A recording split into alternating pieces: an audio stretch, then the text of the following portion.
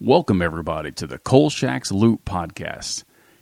Midnight interview with Frank Kaufman.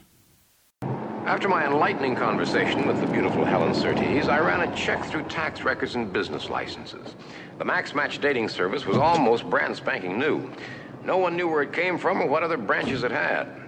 It seemed to me that such mysterious origins warranted what we in the press call the midnight interview. So Kolchak, to me, fits into the genre that I'm really interested in, the occult detective. I say detective because that's what reporters are, really. Yeah, I don't see a big difference. They're investigative, trying to find out truth, going through clues, checking sources, the idea that they're trying to discover something or get at some particular solution to a problem, or in Kolchak's case, it's always a problem. Certainly, he's very much as much the detective as the reporter. He's not just going to a scene and taking notes and asking good questions. He gets personally involved. You know darn well why we're soft pedaling this thing. No, tell me why. Could it be because we have been told to? Kolchak, you are an idiot. Worse, you're irresponsible. All these murders mean to you is a byline. Well, what the hell difference does it matter what it means to me? The point is that we are suppressing news. We are withholding information. Everybody in town knows what's going on. The police, the DA, the coroner's office, every reporter on every newspaper in Las Vegas knows what's going on. The only people who don't know are the people. Hey, Frank, how are you doing this evening? Real good, Robert. How are you? Well, I'm doing pretty good, and we, already spoke a little bit in the beginning to get ourselves a sound check and kind of get to know each other. And I saw on the one of the various Kolchak fan sites, I believe, that you had said that you were going to be on a panel. Are you going to witness a panel, or what? Actually, clear that up for me? Well, the StokerCon coming up, the annual meeting of the Horror Writers Association, right, is coming up in Denver, I believe, Wednesday morning, and they'll be there through coming back Sunday. There is a panel on the Friday morning that's Kolchak 50 years later and the influence of Kolchak. I am actually not a panelist on that, but I know two of them. I'm going to more or less certainly attend the panel, but I plan on showing up as a very old and heavier than he ought to be Carl Kolchak. And the only gear I haven't accumulated yet is the seersucker suit, which at the low end they're many hundreds, and at the high end they're worse than that. Yes, completely. And then getting one fitted and all that stuff. And maybe next year for that. But I've got everything else. I've had the knit tie from back when knit ties were in. Right. And all the other stuff. So okay, well that's great. So you're going to be there watching the panel, and really, folks, what we're doing tonight is doing sort of a pre-convention discussion with Frank before he goes there, and then we'll try to have also a post discussion. And as you've seen, if you've looked at Frank's comments on the various Kolchak fan sites, he is now a retired professor of English and journalism. Did I get that right, Frank? That's right, yeah. Okay. Some creative writing thrown in there, too. Oh, yeah, for sure. Primarily English journalism is the degrees, yeah. Okay. Awesome. So let's go back just a hair then. What I try to do somewhat metaphorically. It's a little cheesy when I say it this way, but since I call this Kolchak's Loop, and it is related to the actual Chicago Loop that is there, the train system. Then as my co-host and I, Bradley, were talking about it, I thought, well, let's really consider this a show centrally about Kolchak, but then externally, what happened after the show, and what influence did this show put on other people? And we know famously there's the X-Files and other shows and what the influence there was with that. But really we think of the show now as Kolchak's loop of influence, so to speak. And so bringing it back to sort of the beginning that we talk about with all our guests that come on and their first experiences with Kolchak, do you remember the first episode and or the first TV movie that you got to see? I got into it watching the TV series as let's see, I'd have been, it was early 70s, so we're talking I'm late teens, early 20s, when this began. So loved the TV series, watched every episode, and I'm pretty sure that not too far into that series, I watched the Night Stalker. The Night Strangler actually quite a bit later. Same experience for me. I didn't see it until years later. Didn't even know it was out there. Yeah, but I loved it from the get-go. The premise is just it's just. I guess the answer that most people give is after 20 episodes they kind of ran out of monsters, but I think with creative writing, it might have gone on. And of course, sadly, maybe fortunately, you never know. One season string leaves classic movies, and right. They're all, of course, not all of an equal merit. I would say there are a couple clinkers in there, but yeah, but it's the writing of the 70s that was kind of interesting too. Right. So you see this then. At a somewhat impressionable age, and you like the show, but of course it goes away within a year. Yeah. And then as a lot of us have experienced, it kept kind of popping back up again, a little bit over and over. And, right. I honestly don't remember necessarily when I saw it airing again. And I will say too, I have kicked myself for a long time, because I used to, one of my favorite things to do was to go into a bookstore and just thumb through whatever I saw. So, always I would gravitate to sci-fi and fantasy first. And then, since I was coaching, I would try to find some things for that and exercise science. But then eventually, I'd head over somewhere in TV trivia and whatever else. And I saw Dawidziak's book. And I saw it right there. It was there for me. I looked at the cover. And I thought, man, I really liked that show as a kid. I should buy this. But, with my mind being the way it is, I'm sure some squirrel ran across the top of a bookshelf, and I went off over to something else and completely forgot about it. And, of course, now that is one of the hottest tickets around is to have that book. And, of course, then even the second, the edition that he did. So, and luckily, Mark's made some decisions or made some announcements that's going to come back out. He is going to do another version of that. But anyway, so it comes back out, and I see it again. And then, of course, now I'm seeing it through the lens of, I think, a 35-year-old. I'm 56 now, so it was quite a while ago. And still really loved every single bit of it. And so now that you have told us that you saw it when you were younger, and then you went on then to have the career that you had in academia, I guess let's just go ahead and say a little bit about what drew you into becoming a professor of English. Was it partially the research and investigation? Was it the creative writing? It could have been all of the above.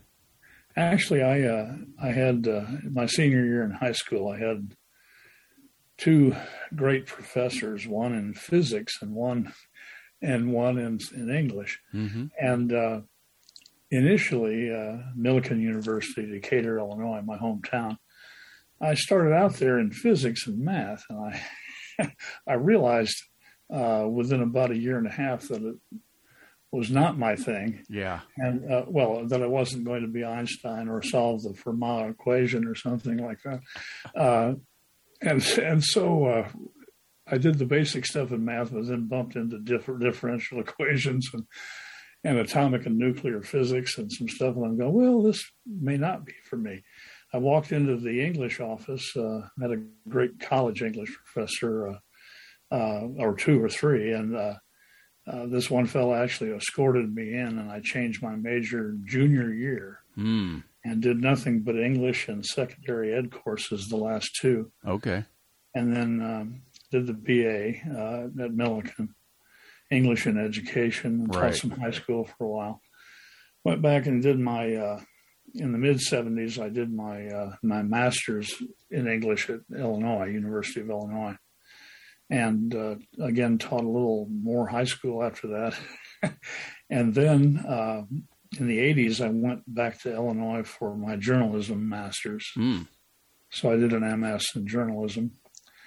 Northern Illinois, a few years later, I was chipping away and got most of it done on my PhD. I'm what they call ABD. I did everything. I passed the comprehensive tests and everything. I've got about 95 graduate hours, I think, toward the doctorate, but I had 2 professors retire out from under my my dissertation. Yeah. So then they wanted me to start taking courses again. I said, no, I don't think so. Right. They drop off. Supposedly I needed to learn more about Milton a second time or something like that. And I was teaching full time, and I said, no, I'm not going to get any real benefit. Certainly no financial benefit out of only they were going to benefit from that. At the end. So I've got everything done but the last part of the doctorate in English. Okay. Did some practical journalism work for a while. A chain of news weeklies, sports editor, and then eventually editor of one of the newspapers in the chain. Okay. Briefly. Okay. Done a lot of editing and writing. I'm going to interrupt you for a second. Sure. And this is an unfair quiz, but so far no one has known the answer, and I think it's genre specific. I think with most of the folks we've spoken to, we still err mostly on fantasy and horror, especially if we're Kolchak fans. And but when I ask this question, no one really seems to ever have heard of these people. So I'm doubting all the Wikipedia sources I've ever read about. Okay. You know, I have no clue. But does the name Fletcher Pratt ring a bell to you? Oh, sure. Thank God. He worked a lot on his own, of course, and did some stuff that would be, I guess, sword and sorcery, fantasy in general. Correct. He worked with L. Sprague de Camp on a couple of things. Exactly. I'm not a big fan of L. Sprague de Camp, by the way, but that's because of the Robert E. Howard fiasco stuff and the rewriting and the pastiching and I'm a Howard scholar too, in a sense. I've done a couple of books and a lot of essays on his poetry. Right. Most people don't know that he was even a poet, but he was actually a pretty darn good one. Mm-hmm. I have a book out. It was 2006, I think. Robert E. Howard Selected Poems. Okay.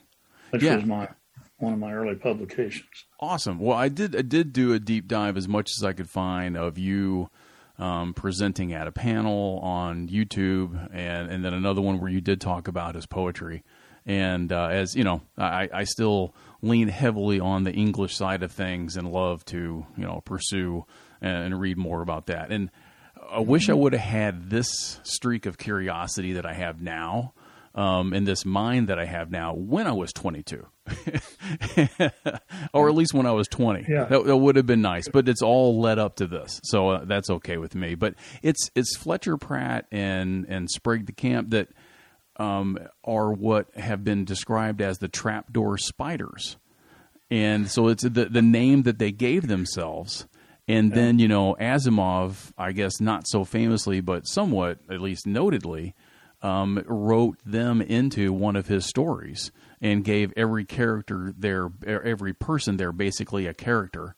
But the thing I think that blows me away the most, 2 things now. One, Fletcher Pratt, responsible partly for naval war games, is one of the things they give him credit for. And I didn't know that. Yeah, so he was quite the scoundrel for quite a time. I mean, with back and forth with his jobs and couldn't really stick on one thing. And of course, he was in sort of a wealthy group of societal people and was able to survive doing the things that he did. But yeah, he had this, gift, let's say, for strategizing naval battles. And then the other thing is, you talked about being a sports editor there for a while, is there is a link between one of the most famous sports magazines ever and the Trapdoor Spiders. Believe it or not. So I think it's called, see, now I'm going to probably get it wrong. I think it's called Street and Smith is the publication. Oh, yeah. So yeah, they did a lot of the pulp magazines in the old days. Exactly. And that's I'm a where... big go ahead, Weird sorry. Tales collector. Yes.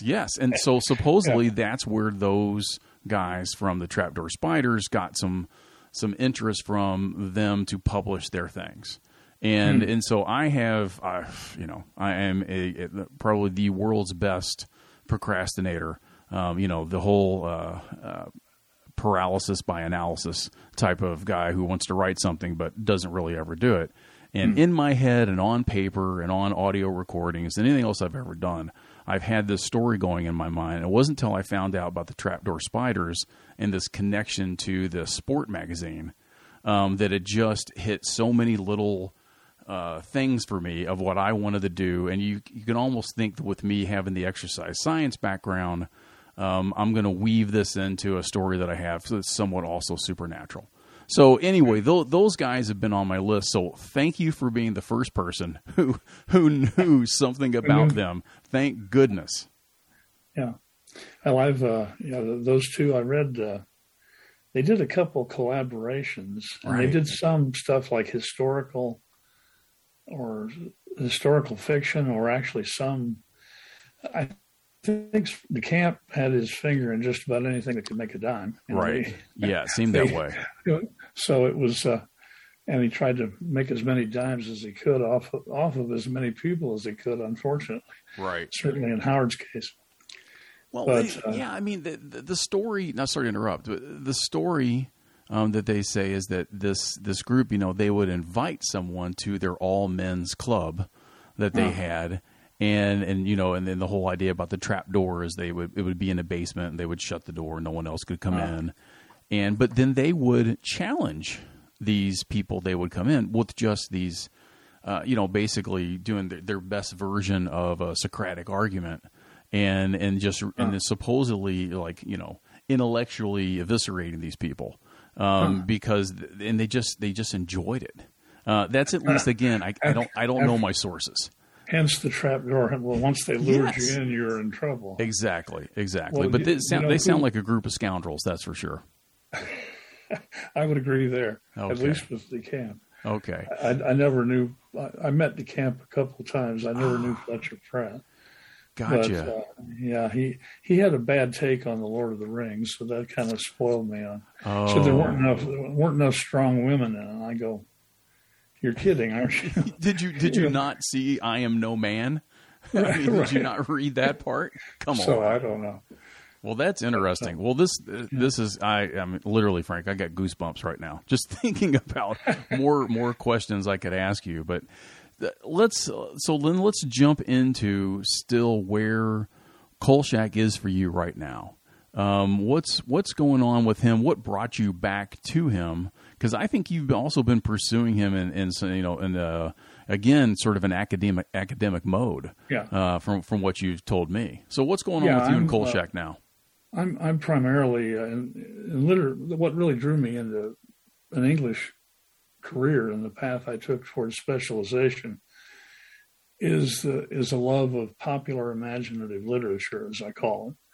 The genres that are, in my mind, coming straight from the age of myth, folklore, legend into the age of print. So, matter of fact, I just published the first issue of a journal from my publishing imprint, Mind's Eye, called Journ-E, Journ-E. Yeah, I saw that. It's available online and in print. But first issue, and it's ambitious because it tries to cover 5 genres, the ones I'm specializing in: adventure, detection and mystery, fantasy, horror, supernatural, and science fiction. So I think that the popular fiction of today, and for the last quite a while, we can go back beyond Sherlock Holmes, certainly, back into the 1800s, is an extension of that. It's the kind of stuff people enjoy reading, not the stuff you were forced to read in school because it was classic, although some stuff of that is pretty good. I mean, Mark Twain's a classic, but he's also the best writer we've ever had. Right. You know, and he has such a range of voices in his stuff. So popular fiction in general, and in terms of literary criticism angles, I'm a pre-post structuralist. Okay. In other words, I'm You're a going to have to formalist. tell me what that means. Yeah. Most of my critical viewpoint is from probably what would be called the mid to later part of the 20th century. I'm a formalist, structuralist. I do a lot of Jungian archetypal criticism, okay. Symbolisms and stuff like that. That's right. But in formalism, and I've done work in what's called stylometrics, the analysis of style using statistical methods to try to. It was used at first to try to verify if somebody was indeed that writer.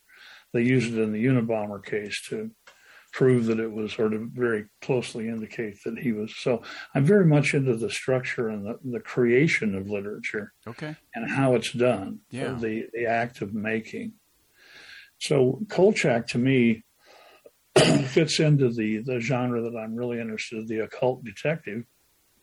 I say detective because that's what reporters are, really. I don't see a big difference. They're investigative, trying to find out truth, going through clues, checking sources. The idea that they're trying to discover something or get at some particular solution to a problem, or in Kolchak's case, it's always a problem. Certainly, he's very much as much the detective as the reporter. He's not just going to a scene and taking notes and asking good questions. He gets personally involved. So this is because it's one of the many ways he's like Sherlock Holmes. The official police are worthless right. and never on the right track. Right. He, on the other hand, sees the correct path and gets to it, even despite danger and the threat of death to himself. You know, he goes through risky situations and adventures every episode. So he's got several things in common with the classic detective, and formally, I see the Kolchak, especially the TV series, as being a very formulaic thing. Oh yeah, sure. Which is not bad. See, I'm on the side that says formula or formulae in general are not a bad thing, because we live a life that is formulaic. Sure. It's been the same pretty much for all of us from as far back as even before that people can be remembering anything. So birth, life, death, father, mother, child, there's all sorts of trinities of things and all sorts of repeated patterns, the stories that resonate. Romeo and Juliet becomes West Side Story. Oh, yeah. Becomes, so I did a lot of work in folklore, and the folklorists like to do that formal analysis, what motifs make up this story. So there's a set for the Kolchak TV thing. That's the challenge with a formula, is to have it repeat like Conan Doyle does with Sherlock Holmes. Right. He's basically putting it on the same framework that was really designed initially by Poe with Murders in the Rue Morgue and a couple other stories. Poe invents this classic story, and Doyle perfects it. And Agatha Christie and others pick it up also. But there's only a few exceptions to what Kolchak does that in some ways Holmes does too. They're both eccentric detectives, or they're both eccentric, which is one of the things that you, I guess, need to be in a lot of these, to be somehow different. Remember the Monk series on TV? Oh yeah, where he's got phobias of everything, but he solves the case. Miss Marple, the little old lady detective, So Father Brown, one of my favorites, with Chesterton, right? The little Catholic priest detective. So eccentricity, which Kolchak certainly has, is one of them. The stories almost always begin with a voiceover, or that brings up one other thing. Fiction and teleplay or screenplay are, of course, two different art forms. There's words involved, but the creation of a TV play is different from fiction. I imagine people, as I have myself, tried to write. Matter of fact, I just submitted for the open call that was made a while back. I think it closes on the 15th. I submitted a Kolchak story, but it's tough to do in fiction because, of course, drama is a whole other thing. We see him in action, right, and we have musical background. We have cuts and establishing shots of the highway at Chicago and the train rattling past the INS windows, and right. Then we zoom inside, and at the end, he's always talking either to us or to his tape recorder. Mm-hmm. So there are patterns like that. Yeah. Do you see his times that he speaks into the recorder as being similar to, if not exactly like, the Greek chorus? Who, you have this voiceover, so to speak, to the story. Right. And it really helps connect the audience to what's happening without necessarily, having to show you, come on, this is where we are. So I've always thought of it in that way. With the only maybe important exception that he's both the primary actor, the protagonist, correct, as the Greeks would call it, and he's also then a member of the chorus. But to bring the tape recording in and have him sometimes replaying that is certainly more chorus-like. Yes. But his comments, the other things about those commentaries is it's not just a voiceover like in many dramas that we see, but in many cases at the end, especially in the epilogue, he's talking directly to us as the audience. Oh, yeah. Mm-hmm. He's facing the camera, and he's breaking the fourth wall, as dramatists would look at it. The idea that in that case it's kind of metadrama. He's going, he's commenting upon the story he's actually in to us, the reader, and or speaking it into his recorder. So that balance of episodes like that, it's almost always a lead-in, a prologue and an epilogue. Correct.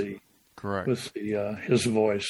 Okay. Either taping something or speaking to us. Gotcha. But so you absolutely then have this academic interest in it, and how it is a part of really some of the I like to even call them the most important types of stories that have been told and keep getting sort of retold again. When you talk about, Romeo and Juliet and West Side Story and it really these kind of universal truths that we find ourselves in. And then, but what takes you from that academic side then? Because I think when you talk about it being, this isn't exactly the word you use, but being eccentric, and therefore I think for a lot of people we see that as exciting to us, if not even, titillating or something like that, that it's just so exciting to see him on the edge of death, so much, and have that cathartic experience. Oh, right. It's the vicarious experience of adventure. It's when we associate with a character in fiction or drama, the audience watching Oedipus the King was weeping, but they knew the story. Mm-hmm. But when Sophocles does a great play and the words come out perfectly and it's really eloquent stuff, even though they knew the tragedy, they feel the tragedy. Right. In the case of Kolchak, I think the idea that the audience can share in that sort of bravado, and he's a man for his time, I think, in a lot of ways. He's a lot of things going on in the world of journalism at that time too. Exactly. And the idea of changing from the staid old regular, although then again, sensationalist press has been around for a long time. Look at the Jack the Ripper era. So right, yeah, right, completely. So then, agreeing with all that, what then is it that kind of connection that makes you, and I mean this somewhat jokingly, but also seriously, want to cosplay yourself in Kolchak garb, when you show up to this convention that you're going to? And I think we did mention it, right? Stoker Con is what it is, right? Yeah, I've done a little bit of that already. That one guy at Robert E. Howard days many years ago thought I looked like what's his name?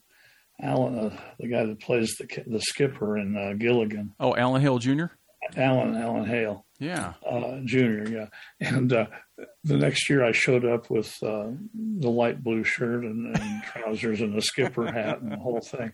So, I guess that's part of my the ham in me or something. This is going to be the first kind of full-fledged coast play, I think you could say. Mm-hmm.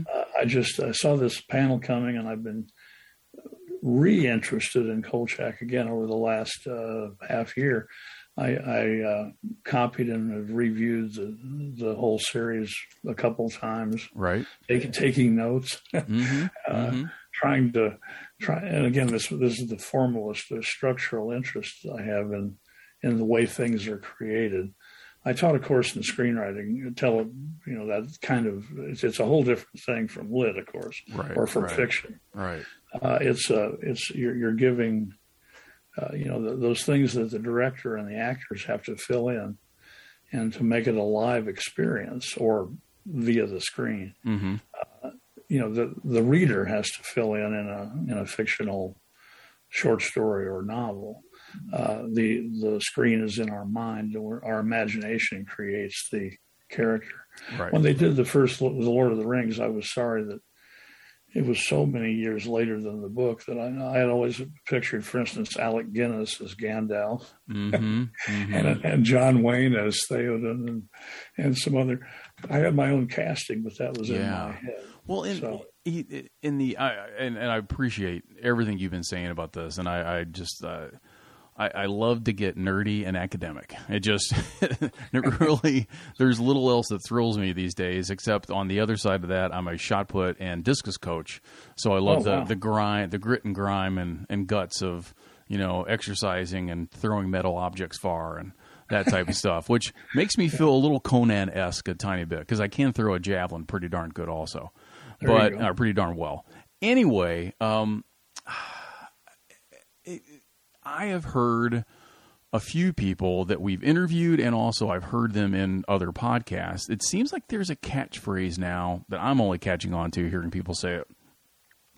They're saying that there is a math to, and then when they're talking about creating art or creating literature or stories, maybe it's just creating stories. I've heard people say, yeah, there's a simple math to this, or there's a certain type of math to that.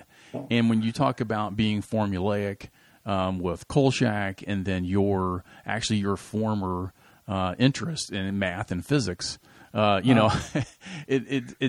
seems similar to mine, in that the one thing I did love to do as a kid and as a teacher, I love diagramming sentences. To me, it was one of the best ways to know, again, the structure, so to speak, the math. You're a rarity there. Well, and when I taught it anymore, anyway. Oh yeah. Well, even when I taught it in the early '90s, oh boy, I mean, no other teacher was teaching it really, and there were all kinds of other issues I had, and really it was the parts of speech broke me, I think, more than anything else, that I couldn't get my kids to just recognize the parts of speech. But, go ahead, sorry. Go ahead. Well, it's interesting that you mentioned that, because the formalists in general, a movement that started actually with Russia and the Russian formalists, Shklovsky and Vladimir Prop, the morphology of the folktale, the shape of the folktale. He studied Russian tales. The people who started the formalist and structuralist movements, one of the mottos of formalism is that they want to make the study of literature more scientific, to make it more of a science and less everybody can have their own opinion, and this is how I see it, and all subjectivity with, maybe some interesting levers, but no place to stand. Right. The way I see deconstruction, by the way. Mm-hmm. Sure. As, it's a clever theory, but I think the meaning does happen. Things like that. So I'm, like I say, with my folklore background, you can actually trace, I think, a framework formula for the Kolchak's episodes. Now that doesn't mean they're all going to be stereotypically the same. They're going to all be different, but it's like Conan Doyle did. You hang the new story on this basic framework. The prologue begins usually with Kolchak in the office, train rattling by, on the train, somewhere parked with his recorder saying, "You're not going to believe this, but here we go." We have we don't really have what Holmes has. We don't really have the sidekick, which is a typical element of most classic detective stories. We've got a couple foil characters though. Vincenzo is almost diametric. They have things in common, or they wouldn't be foils. Journalists, in a little way, hard nosed, but Vincenzo is so into making sure it's verified. Check it out, even if your mom says check it out. And then we have Ron, another foil, who's just the antithesis of the gritty, tough, cynical, I'm going to go get the story type of guy that Kolchak is. Right. So we have some Chicago irregulars, you might call them, that help Kolchak out once in a while, but it's usually never the same person in any two episodes. Right. But there are helpers along the quest. So there are elements of not only the Holmes stuff, but of myth and folktale going back. You mentioned numbers, though, applied to stories. Mm-hmm. There are several people who are trying to teach screenwriting and or novel writing that break it down, noticing things like Shakespeare did plays in 5 acts, a setup, a 3-part body, a conclusion. And that's one of the mathematical suggestions given by many. Of course, the minimum is beginning, intro, body, conclusion, beginning, middle, end, unless you're going to leave people hanging at the end, which is all sorts of moderns have tried to change that. But old Freitag's pyramid way back, the idea that there's a plot, a basis in conflict, and the plot moves up to a crisis and comes down. That's pretty much the way we build them. And then there are the common motifs that happen in any given genre. And those motifs, when they pile together, become a formula. Not necessarily dictating. Well, now, if I say I'm going to write a story about boy and girl from feuding families fall in love, I pretty much set myself up for the Romeo and Juliet story. Right. But a thing like use of disguise is a motif that, Holmes does it all the time. Right. And in a few episodes, Kolchak does. He pretends he's a doctor. We just covered that. Yeah. So that's a common motif. Yeah, it's as much as I think we might gravitate sometimes to people who break the mold, so to speak, and we think they've taken such risks, and then we can hold on to it. I can only, this isn't a great example, but I'm thinking at least in movies, Quentin Tarantino with Pulp Fiction and the way he did it. Now, he of course was heavily influenced by Kurosawa and some of his stories, and which is fine, which is good. We jumped, societies and countries to be able to bring, that other perspective to it. So I'm completely happy with all that. But yeah, I mean, Kolchak really pretty much writes itself to a certain extent, but it's that wonderful, spice in the middle of the formula that is calling all those variables. With David Chase having such an influence on so many episodes, and his zombie episode just being incredible with the various characters, and I still just love the car scene when he's talking to Posado, and it's like, what's a Kolchak? It's a Kolchak. He's a reporter, and they go through it. Oh no, that's my brother Marshall Kolchak. He does the societal column, and I've sort of isolated for myself. This is my obsession completely, but all the times that he says "aha" in the series, because I just love it when he says it, and he does it even in, because it's a McGavin thing.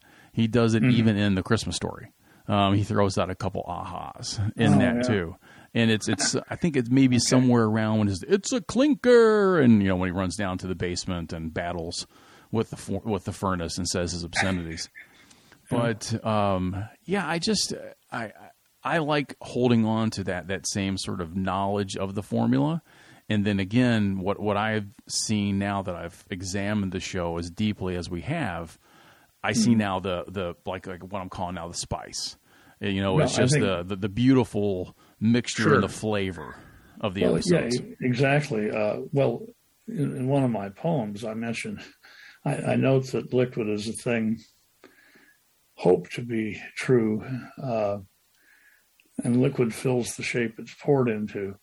The idea that the content of the stuff that's draped on this frame, on this formulaic plot structure, the series would never have lasted more than a few episodes if we didn't have a really interesting character.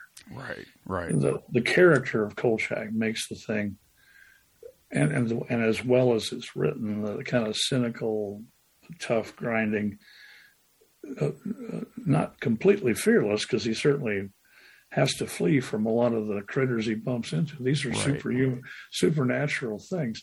The only, I can't even think that there's, in the, the Ripper, the first one, there's one case where I guess you could say technology wins, where he electrocutes. Right.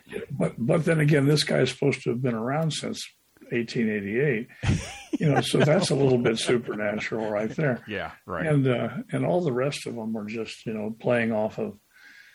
They dug into Mayan and Native American and of course the classic robotics stuff that's coming out with Ring.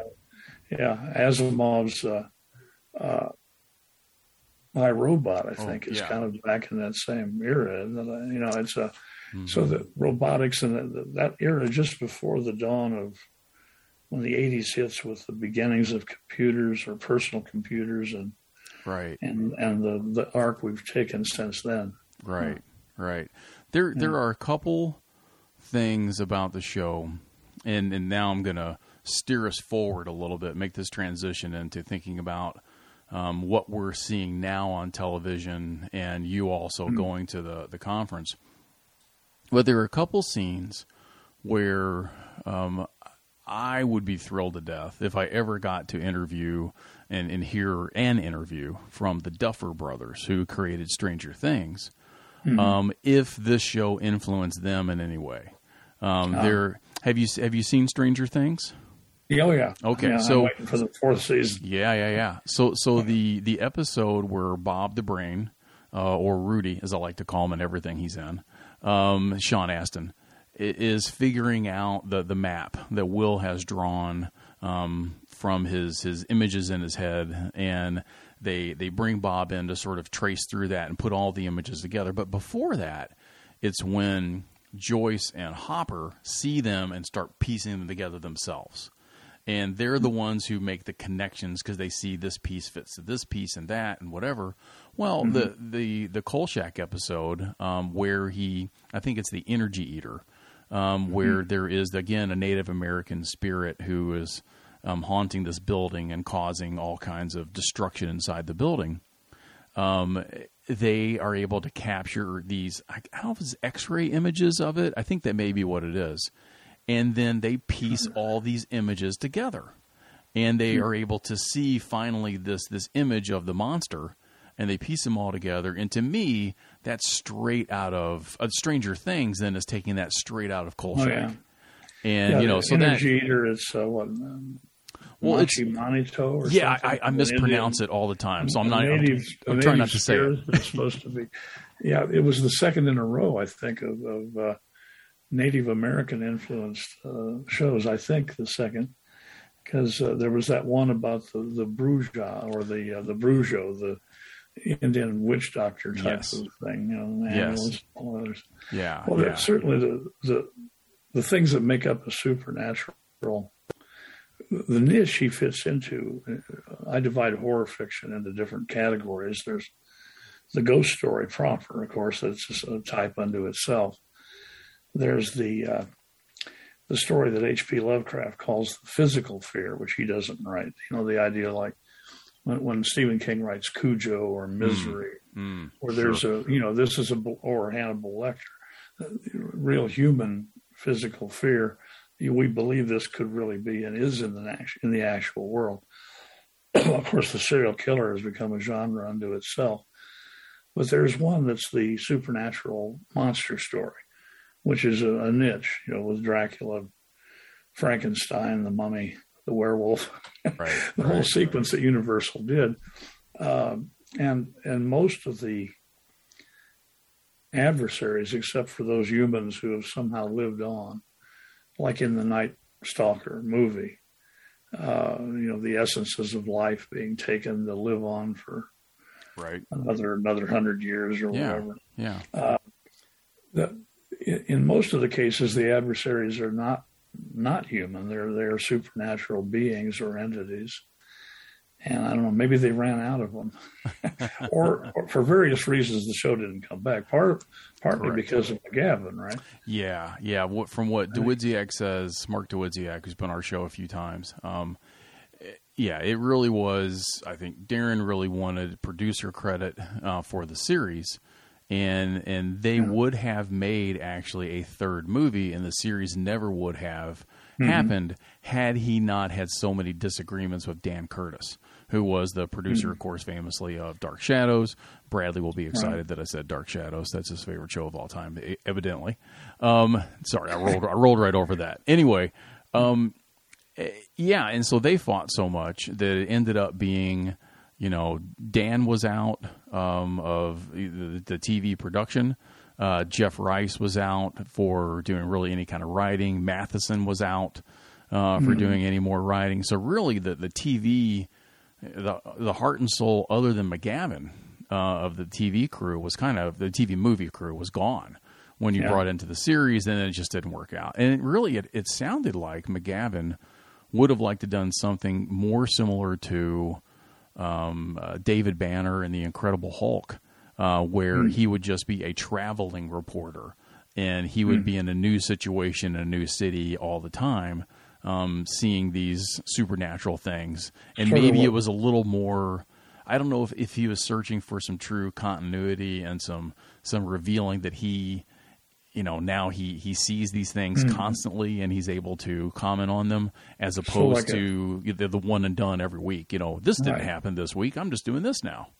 So something more like Mulder and Scully. Correct, completely. Not FBI agents, but an investigative reporter specializing in going to the next weird place. Exactly. Something strange has happened. Exactly. That would have been a cool. Would have been great development. Yeah, that would have been great. Yeah, and there were characters in the Night Stalker, like you had mentioned, other than our regulars with Tony and Ron, and I really miss Emily. Kind of fit in there a little bit in some of hers, and funny enough that she had some roles where she wasn't Miss Emily, in the Ripper, and then eventually she was Miss Emily, and then of course you had Monique, who was in there, who was famously eventually the voice of Howard's mother and Big Bang Theory. But anyway, so I'm amazed that the show has this many legs still, that so many people are so interested in it. And there is such a huge, amount of variety for how the fandom that I see on these particular sites and conversations I've had with people receive the show. I think the vast majority, hey, that was a cool show with a funny investigator who always got himself into hijinks and had some cool monsters. I think that's the bulk of what everybody thinks. And I think all of us have that undertone, let's say, of the way that we enjoy it and connect with it. And then we've got, the sort of extremes outside of that, and the people who look into it more deeply with podcasting, yourself with being academics, and conventions that will talk about these 50th anniversaries. And now you've got James Aquilung, who has put together the graphic novels and the short stories book that he's putting out. So it really, again, it just kind of blows my mind that it's had this resurgence. But I guess what I'll say, my last comment on this, and if you haven't heard this one, this would be probably a good episode to hear, is we did finally, after a 2-year payoff, get to meet and talk to Jeff Rice's son, James. And he then was able to give us some insight into his dad and his writing process and what it was like. And James had admitted, that he's got some feelings about his father that he has some regret about because they were estranged for quite some time. And Jeff's own issues that he had with maybe stardom, with doing things where you think Mark has said, if you thought that anybody named Rice would be famous for writing vampire novels, after 1973, it wasn't going to be, Anne Rice. You wouldn't even known that it was her. You thought for sure it was going to be Jeff Rice, but, it turned out to be somebody else. So I'm rambling a little bit, but where does that put us now with what you're going to be doing very shortly here in a few days? Tell us a little bit more about what's going on with that. Just simply what you know of the panel, and knowing fully going in, we don't know a whole lot about it. It hasn't happened yet. So I'm just trying to use this whole episode again as a precursor to that eventual talk that we have again after you go to the panel. Let me put it this way. I'll have, as part of my gear, I'll have my reporter's notebook with me as well. The slender, the thin pad that's traditional. Awesome.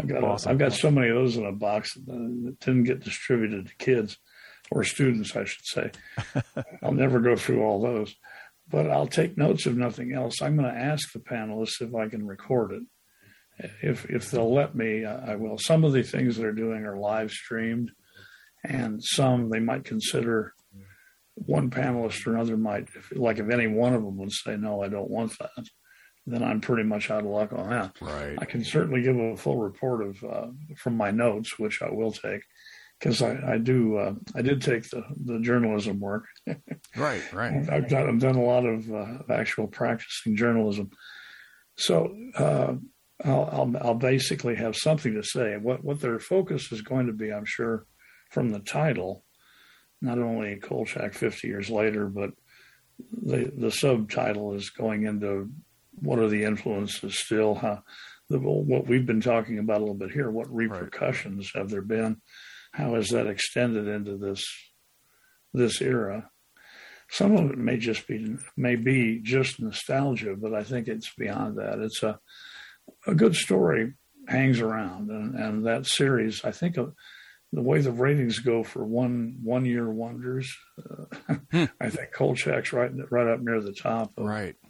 Where people are placing it, that only lasted a year. Right. Yeah. Right. And really its impact was actually 3 years. If you think about the TV movies, that sort of stayed within that, I don't know what you want to call it. It just stayed in people's minds. Let's just keep it simple like that. Mm-hmm. And, and it's, on those sites that we're on, every now and then people find pictures of McGavin when he was younger, and you see this, really virile, very fit, kind of intense still character.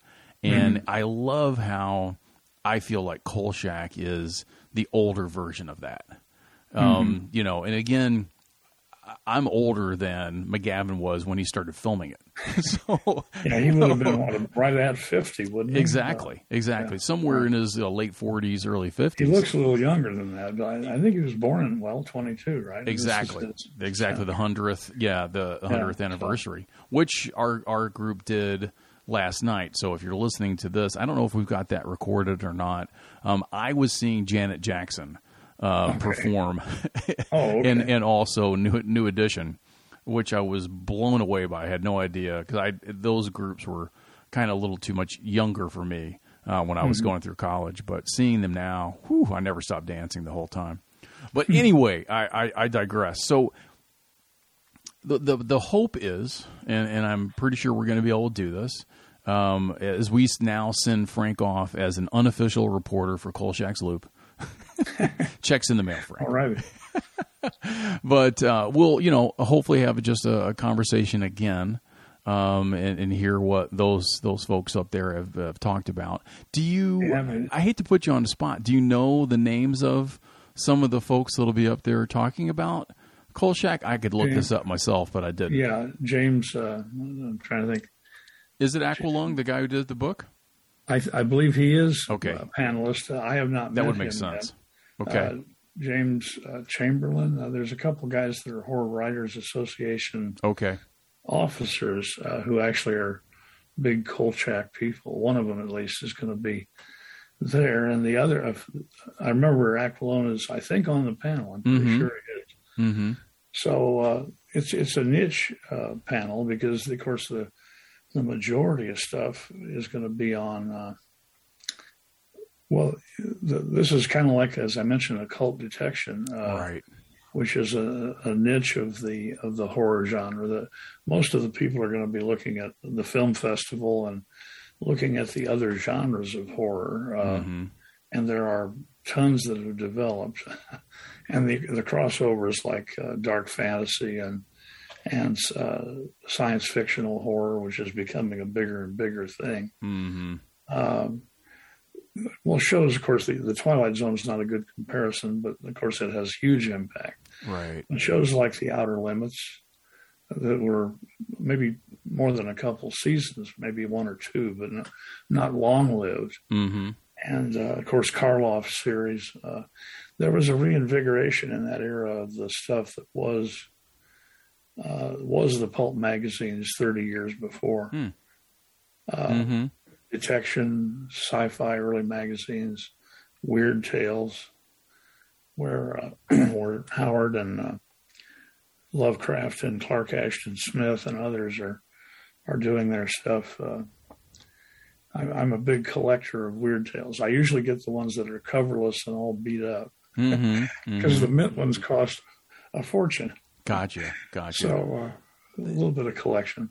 By the way, go ahead. I don't know how I got Carl to freeze back there for the whole show, but Right. Right. Looks good. I took a clip from a video intro.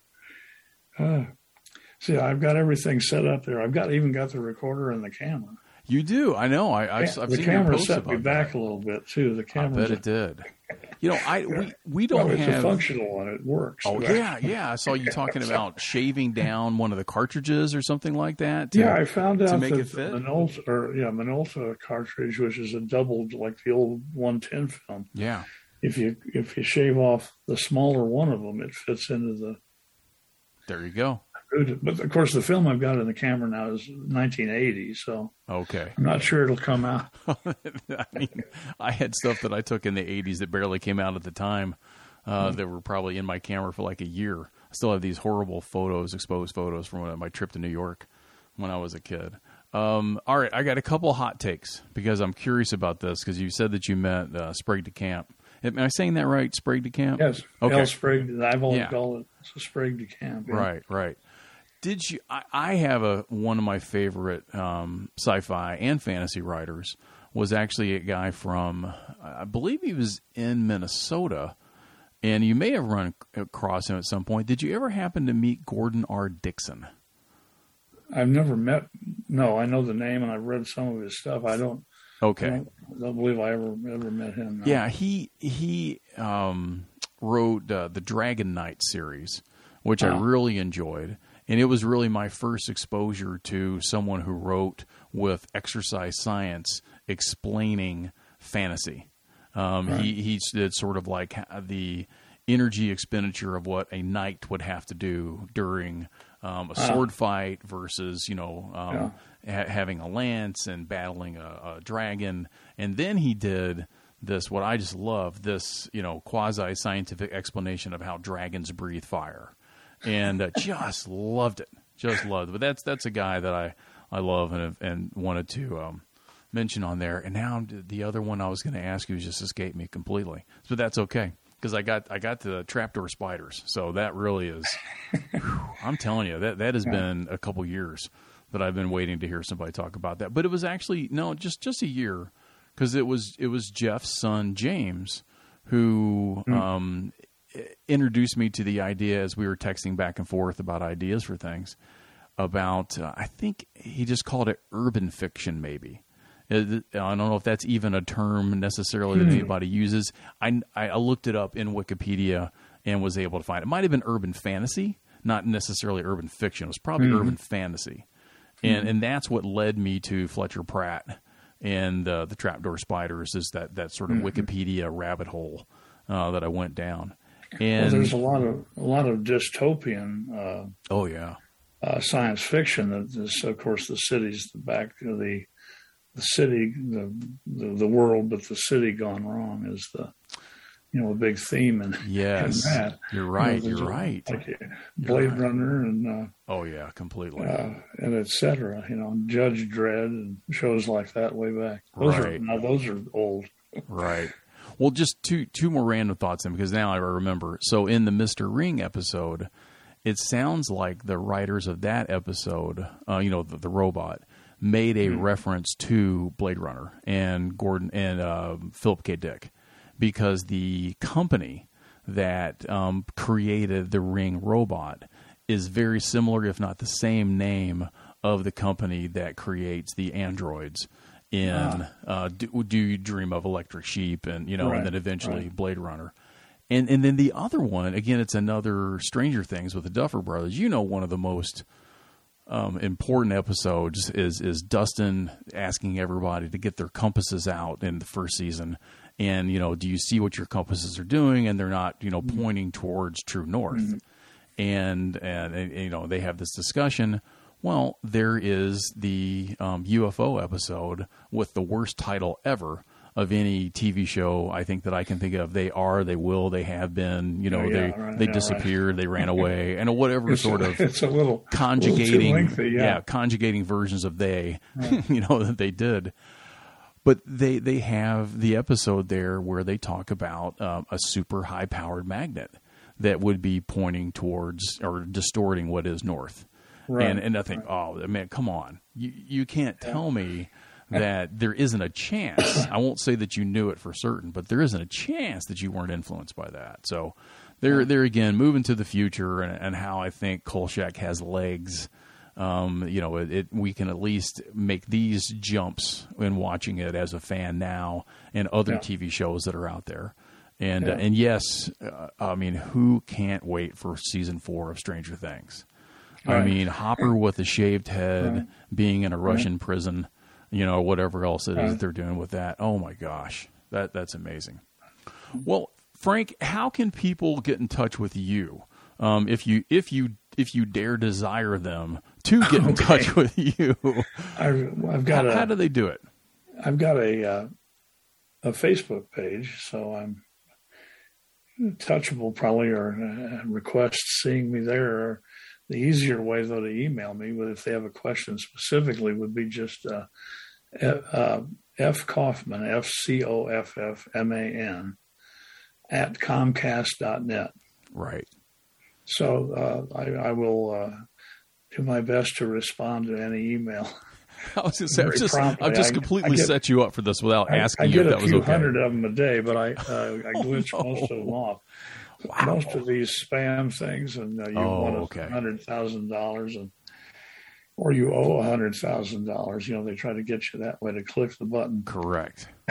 And I'm too savvy to do that. Good for you. So that's one way. I've started. I've been busy. I've been as busy in retirement as I was teaching. I have done a lot of publishing of my own stuff. I've had 3 major books of poetry out now, 3 thick ones. And I just published a Occult Detective, a short fiction collection. So got those are on, I think they're all on Amazon now, Barnes & Noble. Gotcha. Going through Lulu. I don't have a press in the back room or anything. Like Carl does downstairs, or whatever INS did. They probably had their own presses, I'm guessing. But Right. Well, you just triggered then the other thought that I had, which was when you had mentioned about being a collector. The other person I was going to ask you if you've ever run into is J. Gordon Melton. Are you familiar with him at all? He's written one of the vampire encyclopedia books, if not the vampire encyclopedia book. Okay. I have not. I've seen that name in connection with vampires. A good friend of mine, a poet in Australia, Kyla Ward, is a big. She just did an essay in S.T. Joshi's Spectral Realms, the last issue, on her study of the history of the vampire in literature and poetry. Poetry is the vampire in poetry, I think it is especially. But so that's one of her special interests. So I'm sure she's got that book. Yeah. Well, I got it too. And when you talked about Russian, the influence of Russia and folklore and storytelling, and there is a professor, I want to say his last name is Garcia, somewhere out of Texas maybe, who, and I may be getting that name wrong, but has specifically studied Russian vampires and their stories of that and how they have their own perspective on it. And I've been on this little quest. The Strigoi. Yeah. It's a Slavic thing, not just Russian. Correct. Yeah, I'm sorry. That sort of Slavic bent. But the Russians do have their own take on it. But there are people, some of the other Slavic nations, where they still do. They had a case a few years ago where a guy was, I think, killed because they thought he was a vampire, or they robbed one grave and decapitated the corpse, and all sorts of stuff. I'm sorry, I'm getting excited about that, but yes, I mean that's horrible, but yeah. And so the one thing I was trying to do, and I'm getting over our time here, but the one thing I was trying to do was to search for the very first truly sympathetic monster, if not the first sympathetic vampire. And then, the stories and some of the things, it seems like many things lead back to Lilith from, the first version of the Garden of Eden. Yeah, the first wife of Adam. Correct. And her influence, and some, shows like True Blood and others have called her the first vampire. And other ones have had her, partnering with other beings that were sort of vampire-esque. In some versions of the myth, she's depicted, as a vampire type. Correct. Succubus, some sort. Correct. But certainly evil being. Yeah. Yeah, but my version of it, in my head at least, is that wouldn't she be somewhat sympathetic? At least she is to me. Because she actually, the story is she wanted to, I guess, sort of be her own self and not necessarily be subservient to man. And therefore she was shunned and kicked out. And then they, made all these disparaging comments about her and then turned her into this other thing. If we, take it to the point that it was true and or even the myth true and all, the telling of it and that kind of stuff. So I've kind of pursued those, and that would lead me to Melton and trying to figure out all these other things. Anyway, I digress way too much. There's my big squirrel tangent for the show. We didn't need to hear all that. But so Frank, thank you so much again for joining me. This honestly has been kind of a conversation of a lifetime for me, believe it or not. So thank you. Yeah, it's the kind of things that I keep having in my head and the conversations that I want to get out in our interviews. We've had a lot of great interviews, and this is just, again, one of the really good ones I think we've had, because it takes a deeper look at not just the show, but also what makes the show be what it is and have this sort of universal appeal. And I think you've really helped speak to a big part of that. And so, thank you. Yeah, thank you again for doing this. I really look forward to talking to you again once you get back, and you don't have to do it the day of that you get back. We'll have a little bit of time in between. Be happy to. It'll take me a while to get my notes transcribed. Yeah, exactly. Take as much time as you need. But this has been really fun. I will work to get this out and maybe even get it out before the end of the conference is sort of my goal. So at least people at Kolchak's Loop will know this, know you're there. We'll make some announcements on Facebook about, that this conference is going on. And I know that James Aquilon has already said a couple of things. It goes from the 12th through the 15th. Right. Early morning of the 15th, Sunday, it's done. Yeah, so it's in Denver, right? Denver, Colorado. Yeah, so if you're in Denver, if you're lucky enough to be one of those people, I mean, come on. You should go, just this is my own, just I want to say schadenfreude. No, that's not the right word. But anyway, this is my own, way of saying that I wish I was in Denver, and not just to see this conference, but I'd love to live there. Anyway, more squirrel tangents. Let's just move on and say goodbye to Frank. Thank you so much again for doing this. Thank you. My pleasure. And so, if you are listening again to us for Kolchak's Loop, we appreciate you doing that. I don't even remember all the different ways you can contact us. I think everything says Kolchak Loop on Twitter, on Facebook, on Instagram. Bradley even says we've got it on that. And so everything Kolchak related, come see us in the Loop.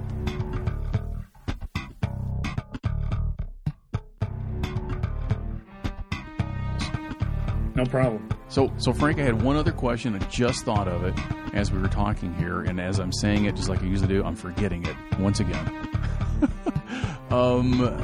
Gosh darn, we were talking about detectives and the investigative reporting. Yes, it was. And it's gone. It's completely gone.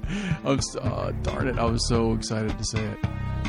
Well, the one thing I will say, this doesn't have to be for recording, but yeah, James had said that he saw for his dad writing this story that Kolchak was the hero that his dad always wanted to be, and out of his own experience as being actually an award-winning journalist in Vegas, he came up against what Vegas could have you come up against when it came time for you to be have a true story. And there's my question. When you are a good reporter and you are an investigator, is the process that you go through to gather your information, and then eventually do your report, seems to me that it's very similar to the scientific method. You essentially have your hypothesis, and then you go on and on and on through the steps of what you do to, come up with what you think is a reliable version of what you've been studying. Right. Does that ever come up in teaching journalism, or have you ever thought of it that way? Or they seem so similar to me. Sure. The idea of, the tenets of good journalism, of course, in America anyway, and around the world, there's a lot of subjective, and in America too, a lot of very subjective press, right? Especially on broadcast these days. But in the print world, where I come from and was teaching, I advised the college newspaper for 20 or so years where I was teaching. So I've done all that coursework. I've never myself been an investigative reporter in the true sense. Right. I've done the standard routines, but yeah, there's a lot of research. The one place Carl wouldn't be doing much of that. He depends on folks like Titus Perry, is that his name? The librarian guy, and if he ever has to do deep research, it's usually going to some source that is the authority. Correct. Which is what a good reporter does. Correct. In the modern real world, investigative reporter requires that statistics, can analyze numbers, so that you are digging into the books of this, that, or the other. It depends on where you're going and what. But there's an immediate crossing of the line in the Kolchak stories into this is unusual. Mm-hmm. This is not a normal murder. This is not. This lady has her head chopped off, or this guy's riding a motorcycle without one. Right. That is the episode that we're covering next. Go ahead. I'm sorry. How Sleepy Hollow is that? I mean, it's obviously a ripoff from Sleepy Hollow, except there's no horse. Yeah. But it goes beyond that. It's separate cast and characters and different. Right.